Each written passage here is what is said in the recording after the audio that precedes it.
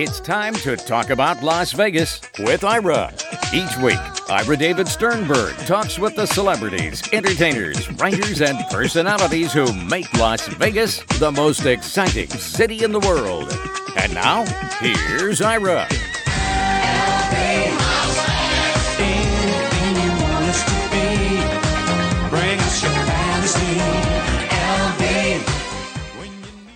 Las Vegas, as the entertainment capital of the world, has had its share of big news stories beginning in the 1950s and through today. One of those big stories happened in 2003 when Roy Horn was injured on stage during a performance of Siegfried and Roy's magic show by Manticore the tiger.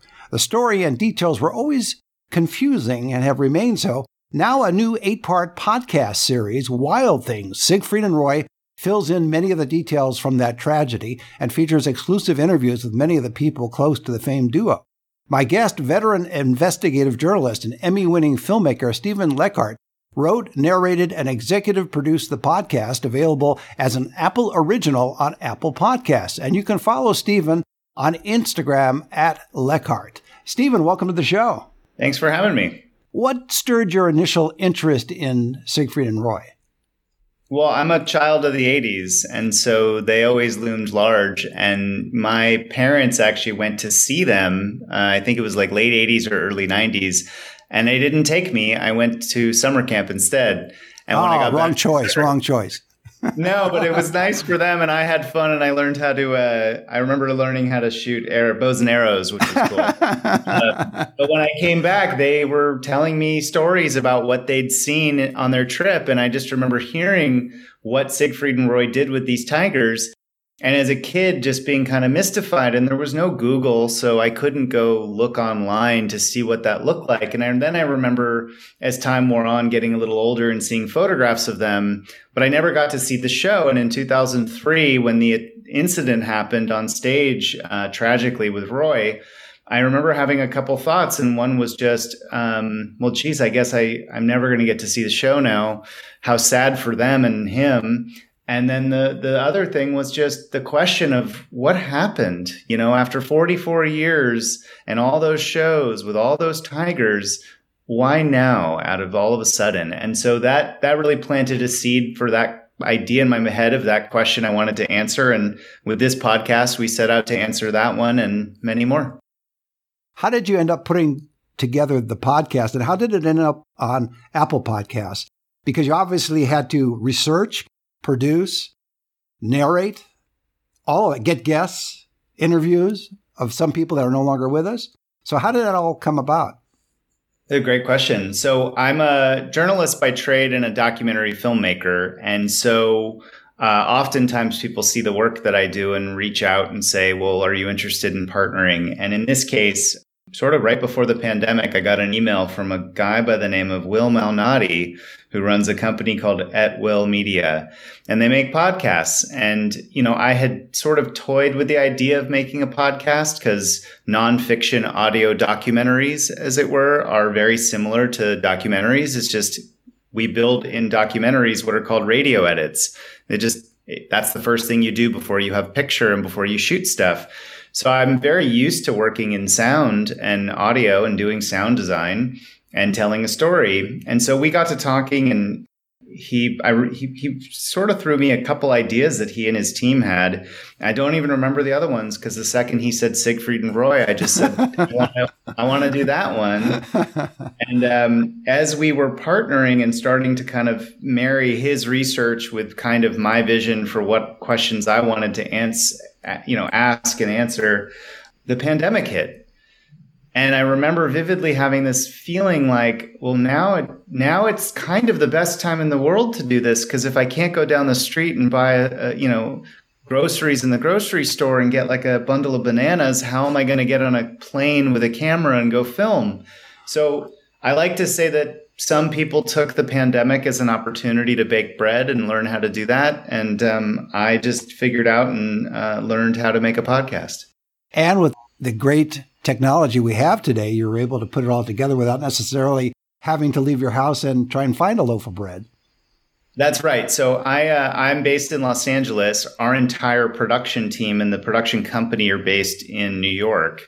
And minus my going to New York for the Tribeca Film Festival, where we premiered a little bit of the podcast, sort of a sneak peek, we never were in the same place. But we met on Zooms weekly and had lots of phone calls and worked in Google Documents, and they would build audio and send it to me, and we had scripts and we'd go through the whole thing. And as far as Apple's concerned, we basically built some early materials and did a sample, an audio sample that's usually called like a sizzle, right? And we do that in film too. It's called a sizzle reel. And I remember as we were talking about the podcast, my partner, Will, said, I think we're going to need a narrator. And I said, oh, yeah, okay, sure. And he said, no, I think you should be the guy. And I was like, well, all right, I guess. Sure, fine. Let's try it. And so then we put some tape together with some of the archival that we'd done. And we brought it out to a number of places. And the second we started talking with Apple, they were so enthusiastic. I think they really understand what the vision was, and they wanted to support it. And so as soon as we sort of started making this and really got onboarded with them, we started working kind of in a traditional network style where we would send them cuts and they would give us feedback. And at the very beginning, we sort of structured out the whole thing. I wrote out a treatment in terms of where I thought the story would go and who you would meet along the way. And that's kind of like it's like a first draft and more of a roadmap. And then once you start finding the people to interview, you sit and do these long interviews like you do, and you start to cut and work all the pieces together. You start to shape the story. And we did that basically all through 2021, and now it's done. And the two parts that I see, and I've been listening to each episode, the two parts that are part of this is archival sound and news clips, which take time but are accessible through one means or another. The other part, which is harder, I would think, is finding people who you want to talk to who were around at the time and who were willing to talk about it. And you scored some success with a lot of people that were part of that world. One or two, of course, declined, and I want to get to that in a second. But in terms of the people that you interviewed, from your perspective, who was the most important connection? That's a great question. One of the most important people who came on very early was David Neal, who now is retired from his job, which was at the USDA as a private, or not a private, but as an investigator. And he was a detective. And, most people don't know this, but I learned, and I didn't know this until I started making the podcast, but the USDA, in addition to putting stickers on the beef that you buy in the supermarket or the milk you buy and regulating that for public consumption and safety, they also, as of 1985, they regulate and oversee the use of public settings with animals, for exotic animals all over America. And so they don't put a sticker on the show at Siegfried and Roy, but they're responsible for issuing a license that gives them the access and the ability to have these animals, to care for them, to transport them between, the place that they have that's their home, the other places where they keep them, then the secret garden at the Mirage, and then the show. So someone's job at the USDA is to come out and to just put checks on a document to make sure that everything is above board. And everything was always very much above board. There were no citations that I found. There was nothing negative that I found with at least Siegfried and Roy's show. But when this attack happened, David had to get on an airplane and go to Vegas and start an investigation in the midst of this media frenzy. And so I knew he existed. I wasn't sure where he was. And I just remember finally getting him on the phone, and I probably spoke to him for at least an hour and a half the first time I called him, and I didn't record anything. I just was like, here's who I am. Here's my vision for this thing. Here's the research that we've done. Here's the great team we've assembled and what we're trying to do. And I'm always very sincere with people about what it is I want to do. I don't believe in trickery. It's just not how I operate. So I'm very honest with people about the subjects we're planning to cover and how I feel that their voice will be instrumental in helping us tell the story correctly. And I wound up interviewing David, I think 4 times for a total of maybe close to 12 hours. He was a phenomenal addition. He sounds like a straight shooter, and a lot of people don't realize, again, they're thinking of, yes, there's for people outside of Las Vegas, the Metropolitan Police Department here that would investigate what went on, but no one would think that there would be a federal part of that, and yet there it was. Did he agree initially to do it, or did you have to convince him over the hour and a half you first talked to him? Yeah, he was very open to having the conversation, and I don't recall ever feeling like he was going to say no, if that makes sense. There are other people where they were much more on the fence, and I think until we talked, then it flipped them over.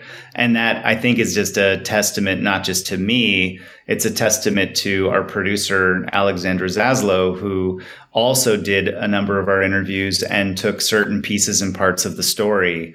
And so we divided and conquered, and she did a phenomenal job sort of explaining what our vision was, what our pedigree is. And she's, has her own credits prior to us working together. And so I think between the two of us sort of dividing and conquering and having these conversations, the bigger challenge was just sort of being focused on who do we need and who do we want? Because a show as big as Siegfried and Roy, you could spend 3 weeks straight just talking to dancers. There's just so many people that their show touched. So where do you draw the line, and when do you think you have enough? There were so many celebrities they were friends with, but even some of the people that were celebrities that we wound up interacting with or talking to, when celebrities hang out, sometimes maybe they hang out once every few years because they're so busy. So they don't have as much to share as you would hope because they're not there day to day. People who worked on the show and then were there day to day really knew these people and engaged with them. So we really had to kind of draw the line at a certain point. I think all totaled in the show, other than my voice, you will hear 31 different people in original interviews. We conducted, I think, 33 taped interviews. And then beyond that, there's probably an additional 10 to 15 people that we talked to, but were unable to record or didn't record. But gave you background information.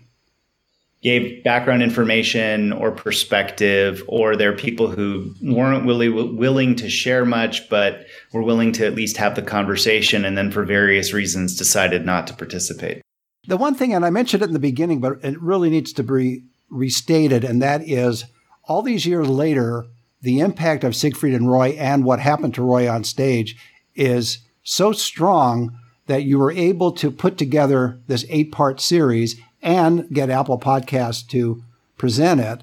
So that's clearly, and it's obviously it's a tip of the hat to the production crew and you, but it's also a testament to their impact, that it's still a matter of public interest and curiosity. Absolutely. They, as a magic act, they sold enough tickets that it totals up to $1 billion, over time.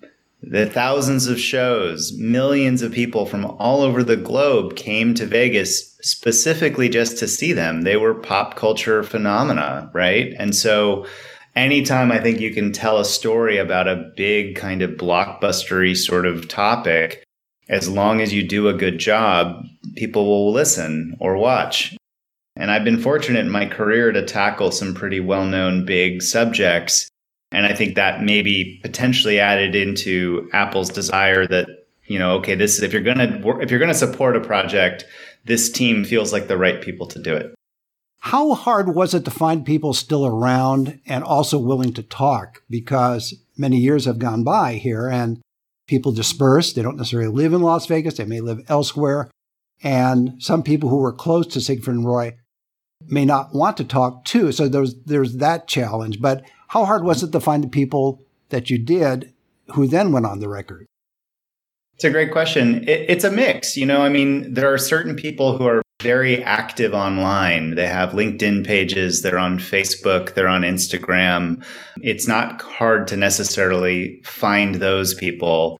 For other people, like I mentioned, David Neal, he's not very online and he is not very present. And so therefore, as an investigative journalist, I have ways in which I use to track down people to figure out their home phone numbers or addresses. I'll often sort of put a snail mail letter to certain people, and I'm always sort of delighted when somebody reads it and responds, or I'll leave a voicemail message. And sometimes I don't even know the person I'm calling if the number is still active. And I'll have people call me back and say, hey, I got your voicemail. I don't know who so-and-so is, but I just want to let you know I'm not that person. And so that sort of helps. But as you start to get traction and as you talk to certain people, I learned this tip a long time ago, but the last question I usually always ask everybody when I first meet them and start reporting around them is, who else should I talk to? Who else was there? Who else do you think would be interesting? And that sort of helps. And then when you reach out to that person, well, they know that you already talked to the other person. So then that gets you a little bit of leeway and buy-in. And there were certain people in Siegfried and Roy's orbit we didn't talk to until pretty later in the game. We had done so much legwork, so much research. And, some of the key interviews we didn't happen until very later stage for that reason. And I think helped those people feel comfortable that, you know what, this guy and this team, they're going to do right by the story, even though they're covering some difficult subjects. Their intention is not to make something that is purely salacious. And then on the other hand, the intention wasn't to make something that was purely hagiographic and only, sort of through the gold veneer, that might be done otherwise. And so it's a tough line to ride, but I think we did a great job doing that. And I think that ultimately is what convinced a lot of people that it was worth their time. I'm sure because it was so long ago that there are a few people that are no longer with us. But of the people that are with us, who was the most important that you were unable to convince to come on the podcast? And it's an interesting podcast because you don't laser focus on one element. There's a lot of color in there, and there's a lot of broad strokes, and there's a lot of backfill in the sense of giving the whole picture of Siegfried and Roy, including their career, their relationship, and then what happened on stage. So there's obviously some people that you would have liked to have participated, and you were able to get sound through news bites, but that did not want to cooperate. So who were a couple of those kind of people? Yeah, I mean, Steve Wynn was responsible for bringing them to the Mirage when he built the Mirage. I think they opened in 90 or 91, and it was announced that they would be going there, I think, in 89. And what that meant for Vegas, what that meant for Siegfried and Roy, and what it meant for Steve Wynn was really big. But Steve Wynn is not really doing any media as of today. You don't see him on television. It's not in that part of his phase of his life. So I didn't take it personally when he declined our request, and it didn't hurt my feelings. What about Bernie Eumann? Yeah, I mean, I had spoken to Bernie a number of times prior to even working on this project because when he was a teenager growing up in Miami, he actually met Muhammad Ali and became friendly with Muhammad Ali. And when I was writing a 2-part documentary about Muhammad Ali, or circa 2017-18, I remember getting introduced to Bernie and meeting him and talking with him on the phone. And I remember at that moment hearing the sound of his voice. And at that point, I didn't know he had been the manager of Siegfried and Roy for several decades. I just was listening to this guy who was a raconteur, and I was like, what a storyteller. And it always planted the seed for me that if this is the kind of guy that was in their orbit, who else was in their orbit? And so at the beginning of all of this, I remember calling him, and it was before, I think Roy had passed, and it was before Siegfried for sure had passed. And I remember telling him about what I was hoping to achieve and what I wanted to do. And he politely declined. He just said, I'll tell my stories when I'm ready, on my own terms. And I think also he did say, I've given so many interviews and talked about this to death in media. And he said, you should go find all that stuff. And that's what we did. Exactly. Without giving anything away, because there's some surprises along the way. And I listened to every episode, and the 7th episode of the podcast is not there yet, and it'll always be out on Apple Podcasts. So without giving anything away in that sense, what were some of the surprising things you discovered when you did your research and when you talked to some of these people? Yeah, I mean, without giving it away, there's some bombshells to come. There's things that we figured out early in our research, and then certain things that we built up and learned more about over time that are dropping in some of the later episodes. And they are to be honest, really shocking and very unsettling. And, some of it involves animals and some of it doesn't involve animals, without giving away too much. But suffice to say, early episodes have sort of played, and the response we're getting is that people are wondering, when does animal welfare come into the story? Because early in the series, we describe moments in which, tigers are in a truck that gets stolen, and we never comment on the question of whether or not that's humane, quote unquote, to have those tigers traveling around in a truck in the first place. And that's by design, because we're going to get into animal welfare and the question of animal welfare and the USDA, and also Siegfried and Roy and their wider orbit. We get into all that in a later episode. And that's why Dave, again, is very important, who you were able to talk to for all those hours. Correct, because the central question of his investigation and the USDA's investigation was, well, what happened here?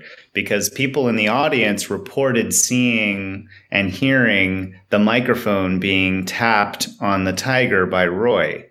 And if you think about it, okay, it's just a tap with a microphone. It may not hurt the animal, but I don't know.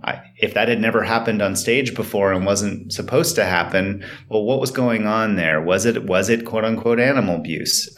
And that was ultimately the question that he had to answer, was every step of the way, everything that happened, everything that people saw, was there something terrible that was going on behind the scenes?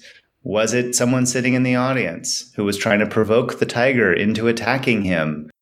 Was he then tapping the microphone because the tiger had been stirred out of his routine by an animal rights activist in the audience? These are all questions that were being asked. And there's a reason why we call the podcast Wild Things. It's because it's not just a show about the wild things on stage. It's also a show about the wild things that swirled around them. And every episode gets progressively wilder.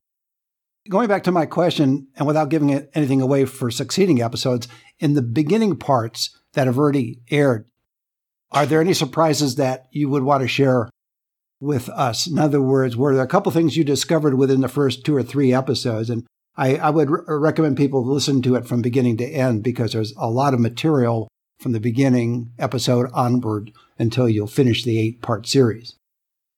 Yeah, I mean, early in the series, we cover their childhoods in Germany. And, if you just heard them speak, you know that they're from Germany. Those accents are real. What I didn't know, and what we cover in depth, is, their fathers, they were both born around World War II, and their fathers were in the German military. And, Germany did not win that war, and it was bloody and terrible. And those men came back from the war traumatized by what they experienced, and therefore, unfortunately, traumatized their children. So both Siegfried and Roy grew up in abusive homes with abusive fathers and stepfathers, and how that impacted them as little boys and what it meant to them moving forward. I don't know how you ever really recover from that. And I was really surprised to learn that, And how does that impact them, and even just how they met, and that they had that in common with one another is really fascinating. And I'll just say that, Siegfried discovered magic, and he says it in the series, but there's a moment where he made a coin disappear for his father. And it was one of the first times he could remember his father actually sort of giving him any kind of positive feedback. And he says in the show, after that, magic became my life. Sure. So it's a coping mechanism. Yes. And it's also, it's just that positive attention meant something to him. So every time he started to connect with people through magic, it probably lessened the sort of hurt and pain that he lived with. And there's something beautiful about that. It makes what he was doing so much bigger than the money or the fame or the celebrity. And at its core, it's why I think he continued and wanted to keep doing magic for as long as he did. They were both pretty private, which is why I think the podcast helps explain who they were, because you go into that kind of detail with Siegfried and with Roy. What about, from your point of view, lessons learned from putting together this 8-part series? What are the lessons that I learned from putting together the 8-part series? Either a psychology of people you've talked to, or some technical things you've learned that you didn't know before, or the fact that you could function in a COVID environment and get this done. I don't know. That's why I'm going to let you say what it is rather than me trying to figure it out. Yeah, I mean, I would say one of the biggest things I had to learn and figure out was how much effort and trying it took to not sound like I was trying when I was recording the voiceover. Because you weren't used to narrating. Is that why? Yeah, I mean, for me, I wanted to find a way of doing it that felt conversational and is how I talk. But we obviously couldn't go into a studio and just have me blab and blab and blab forever. So figuring out something that didn't feel performative and felt organic and natural took a lot more effort than I would necessarily think. And hopefully when people listen to the show, it sounds and flows as it should. But that was new to me. Whereas structuring a story and interviewing people are things I've been doing for so long that's the stuff that it still takes work, but it's very familiar. Whereas the other thing was just building reps, I think also to me, it sounded like a cross between NPR and conversational speech. So I think you hit the right tone. Thank you. That's I will take that as a compliment from somebody who has podcasted a lot more and a lot longer than I have. You're welcome. Before I let you go, what was the most challenging part about the process of putting together this 8-part series on Siegfried and Roy? Was it finding guests? I alluded to it earlier on in our conversation, but was it just the amassing of all this data, the sourcing of audio clips from many, many years ago with people that you couldn't get on the show, but their voices are represented? Or was it structuring the story? I know it's second nature to you. What was the most challenging part of all that? I think, honestly, this stuff is like running a marathon, right? And there's sprints in different places, but I think the toughest thing is just from the beginning, planting the flag and saying this should be, and then knowing when you need to restructure things based on new information and absorbing that feedback and not being so stuck in your ways that this is how it has to be. So not shoving a round, sort of peg through a square hole is really important. But at the same time, also having your confidence to say this is the vision and we need to stick to it. So I guess that's the toughest thing, is just when do you need to veer away from what the plan was and when do you stick to the plan and for what reasons? And then with the team, my job is very much to just make sure that everyone is heard, create, I think, an open forum for us all to discuss how we feel about all of it, and then ultimately make decisions and explain what the intent of those decisions are. I'm not somebody who's a very top-down manager, although I have a very clear vision for things. I like to create an environment for people to feel like they can contribute, they can be heard. And sometimes some of the best ideas didn't come from me. They just came from me sitting in a room and hearing smart people say stuff. So, it was a real team effort. And I think that's, even though you only hear my voice, you don't hear all the people who made it. It's not just me. Let's put it that way. And they're acknowledged in the podcast as well.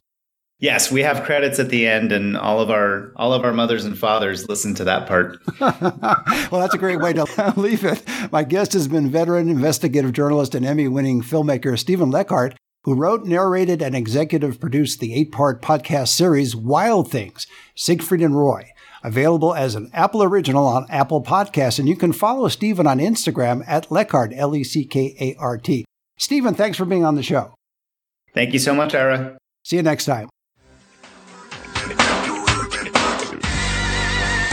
You've been listening to Talk About Las Vegas with Ira. Each week, Ira David Sternberg talks with the celebrities, entertainers, writers, and personalities who make Las Vegas the most exciting city in the world. Anything you want us to be, bring us your fantasy.